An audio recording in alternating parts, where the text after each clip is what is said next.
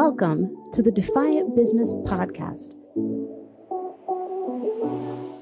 a business podcast produced by Defy the Status Quo for forward-thinking businesses and savvy professionals looking to defy the status quo of mediocre customer experiences, barely surviving businesses, and haphazard business development.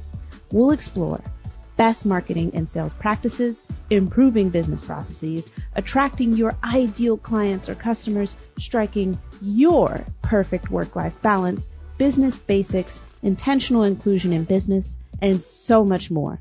Thank you for joining me today. Let's do this. Okay, everyone, welcome back. I am here with Rachel Druckenmiller, the founder and CEO of Unmuted Life. And we are going to jump right into I think it's almost more of an obvious topic now, especially with the lack of support and superficial support that people are seeing as they move to remote work. But we are going to talk about prescriptive wellness today and how we can dig deeper. So, Rachel, before we get into the questions, could you just kind of describe for us a little bit what the term prescriptive wellness means? Yeah, so a lot of us, if we think about this in the workplace, we've all maybe heard stories of or been exposed to in our own organizations, times when the company says, "Ooh, we have a stress issue, so we need to bring in a massage therapist." Like, that's the thing. We got stress. I'm pretty sure a 20-minute seated massage is going to fix that. Or people here are very sedentary and not really eating well. So we just need to put apples in the kitchen, and it's okay if we still serve like pizzas every day for lunch, but we just have to make sure that we're, putting programs in place, like making sure everyone's drinking their water or having, people track different things. And we got to make sure they know their numbers and their blood pressure and all that kind of stuff. Because if they know, then they will change.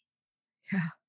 And I spent 13 years in that space, and I found that's not exactly how it worked. No, definitely not.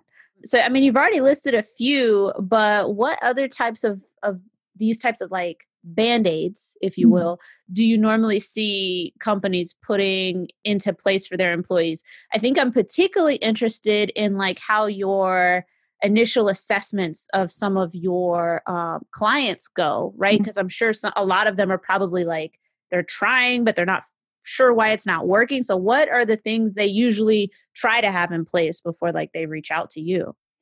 Well, I mean, one, to get clear on why you're doing it. A lot of companies say, oh, it's funny. The motivation matters. So a lot of times we want to save money on our healthcare costs. So we want to put in things to help people get well, which basically means we want to fix our employees. Mm-hmm. And I can respect that an organization wants to save money. I want organizations to save money too. We just have a pretty strong lack of evidence to show that prescriptive approaches to wellness without addressing the inherent and underlying culture of an organization and the people that are in charge. If we don't change those things, we just put Band-Aids on, we're not actually going to generate long-term change. So I think getting clear on why you're doing it, because we care about our people. And that's why in our first conversation, you're asking who I work with and serve. It's companies that understand that caring for people is not a box to check, but that it is a long-term investment. It's a culture strategy. It's really part of the thread of who an organization is and what they stand for. And so I think part of it is really getting clear on the intention up front and understanding that it's not a quick fix, and really that they are willing to do the work with their leaders in particular. Because when I talk to companies and they say things like, especially lately with COVID, "Ooh, our prescription and anxiety claims our prescription claims for anxiety and depression are through the roof." Well, yeah, because we're in a state of collective trauma, and this is really hard. And so we want to make sure people have access to the things that they need to kind of modulate themselves in the moment. But are we getting to the root cause? Is there anything we can do systemically? Is there anything we can do with our processes? Is there anything we can do with our policies to better support people so that they feel like that's not the only option they have is to grab a pill, but that they feel like the organization cares about them enough to find out, hey, how else could we best support you right now during this difficult time? Yes. When you were talking about that, it made me think of, so when I was in the Army, we used to have certain trainings that we had to get every month, and then some we had to get every quarter, and then some were annual. And one of the ones that was quarterly was the sexual harassment, assault, and response training. And we got it every quarter, every quarter. And for such a serious issue, especially as it runs rampant within the military, my own experience as being an example, it could not have been more prescriptive. Like, because, like, talk about eyes glazed over. Like, here's the slideshow. Like, oh my goodness, get out of here. And before I had to get out, it was actually one of my missions to be one of the people who gave that training because I wanted to do it differently. I wanted to explore different options, but I wanted to find a way to make it stick. And so I think that also speaks to your other point about companies understanding maybe not how to do it, but understanding that they need to do it and that they want to do it. So you're not convincing them, they're leaning in already. Yes. And so that feeling I had where I was like, no, this is not good. Like, it's necessary, but not good. We need to do better. That's the feeling that people should be approaching this with, right? Like, yes, we're trying, we're not doing a good job. That's okay, but we need to do better, right? Yes. When you know better, do better. Yes. And to that point, I had a conversation with an organization a couple of months ago, and we were talking about doing some leadership training for them because they have, I don't know, maybe about 200 some employees and, at least probably 30 to 40 people in positions of leadership or management. And they have done zero leadership training for them in terms of people skills of any kind. And we were talking about how much time they're willing to devote to that.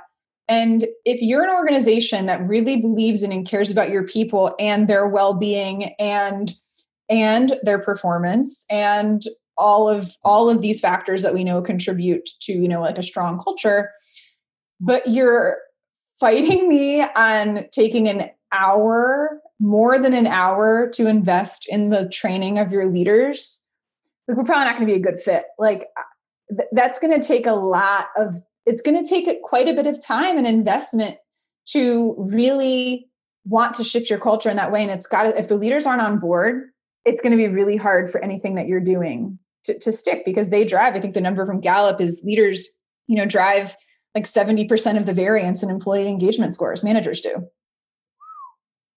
That's a lot. So we can sit there and point the finger at people and blame them for being lazy or whatever else we do in organizations. Or we can really kind of look underneath, look behind the curtain and be like, well, how might we have some responsibility in this? What might our ownership be of whatever is not working here, and not judgmental, but getting curious about it. And even, and this is really a very practical step for organizations to take, to really reflect on times, when have you been at your best? When have you as an individual been at your best? When have you as a leader been at your best? When have you been most proud? When have you seen your organization be at its best? And start from that. Start with connecting with when you've been at your best, because that is energizing. And it takes us from a place of fixing problems to imagining possibilities. And that opens up tremendous opportunity when we shift our thinking that way. Oh, yeah. I mean, tremendous shift. I mean, that's creativity, that's imagination. And from all the books I've been reading, our ability to imagine the future that is not yet here is one of our greatest tools as human beings. Yeah. So if you're mired in all of the stress and you're unengaged, then how could you possibly imagine what you could do next? Yes. So what's one of the first things that you look at for these companies who are like, okay, they're not arguing with you over spending that hour, you're like, no, we need more. And they're like, okay, like do more. What is one of the first things that you do to help them dig deeper to give their employees what they really need? And I think that's tricky, not just for the companies, but also for the employees. Even as a consultant, I work on an individual level more so, or like me with the company. One of the things I've noticed is that they tell me what they need, and then we figure out that they actually need something else. So what is one of the first steps that you go through to help companies figure out what they really need versus what they think they need?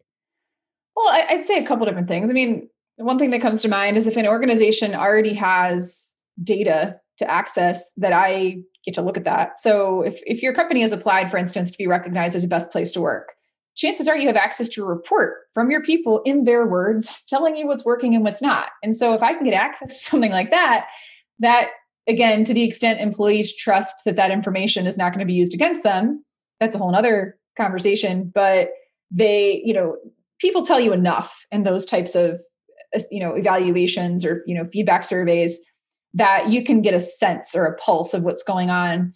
I also love to, so I did a 3-part leadership training series with a group that's, I think 80% of their leaders are PhDs, super smart group doing work in the, complex problem solving. And what I like to do is I like to interview a group of, people from that group, kind of a micro group of people that are going to be in the larger group to find out from them, hey, when have you seen this team at its best? To really dig deeper. Okay, when you're at your best, what are you seeing showing up? What are you seeing? Where are you seeing people feel stuck? Where are you noticing that when you're not at your best, what's getting in the way? And so I do as much as I can to really dig deep and understand the people that I'm going to be with, because nobody wants a consultant to come in from the outside, speaker, trainer, consultant, facilitator, whatever you call yourself, right? To come in from the outside and tell them how it is and what to do. Yeah. They're going to shut down so fast. Nobody wants to hear that. It's truth.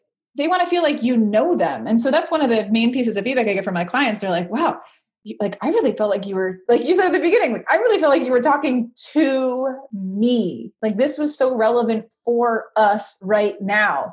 I don't feel like I've done my job if I haven't done that front end work to interview the people that are doing the work, to interview the people that are already kind of, connecting in different ways to these different groups, and that are people that are already in positions of influence.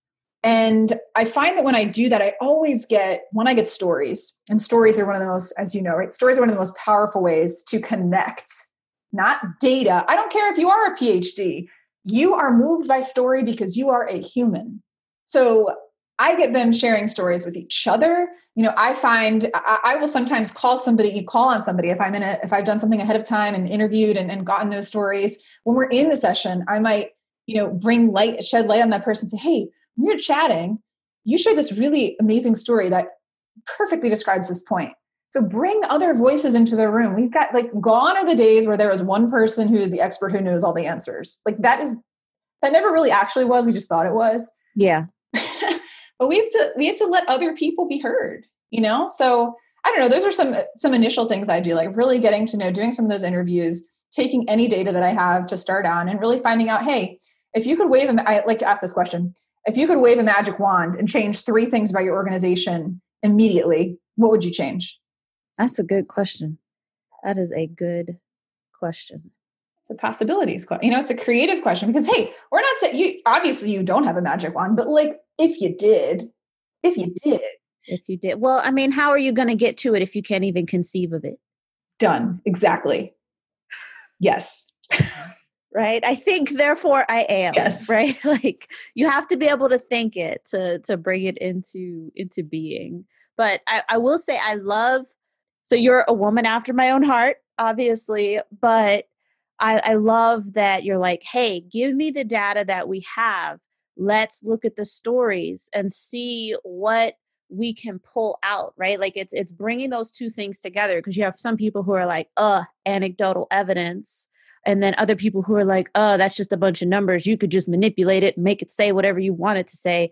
But instead of, favoring one over the other, you make the most use of the resources that you have available.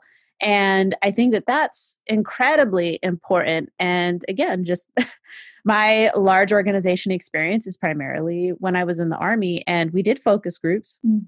And we did surveys, for the data, and the focus groups for the stories. But yeah, I can't say that I ever really consider them a good use of my time. So it's really hard to get into the government space, but I think they need to take some notes from you. Well, and because you said that, triggered one more quick thought. And that is, if an organization is going to work with me, I want to understand, are you willing to take action? Once you find this stuff out, are you willing to make even incremental changes? Because if you're going to survey people and find out what they think and ask all these questions, and then you're not actually going to change anything, you're actually going to do more harm, probably. Yeah. Yeah, for sure. I'm pretty sure the military only still runs because we have contract bases, right? I signed up for 5 years the first time and 6 years the second time. I'm pretty sure that's the only reason why it still works. But thank you so much for that. I really think like you've given people some things to think about here, because whether you're at the top, whether you're at the bottom, whether you're at the middle, there's a role for you here. There's a role for you here in breaking out of the prescriptive wellness chains that, organizations are often bound in because they want to do something, but they end up not doing the right thing. So just thank you so much for shedding some light on that. Yeah. Great conversation. Yes, yes. All right. So that's it for today. But be sure to come back tomorrow because Rachel will have another episode and you're not going to want to miss it. This one's going to be, well, I mean, they're all good. I can't say this one is good. The whole thing is good. Just plan to be here. Plan to be here. Yes. Thank you so much for joining me for this week's episode of the Defiant Business Podcast. Please make sure that you've subscribed and do be sure to leave us a review if you found this episode at all helpful. And if you think it would be a great resource for someone else, be sure to share it with them. See you next time.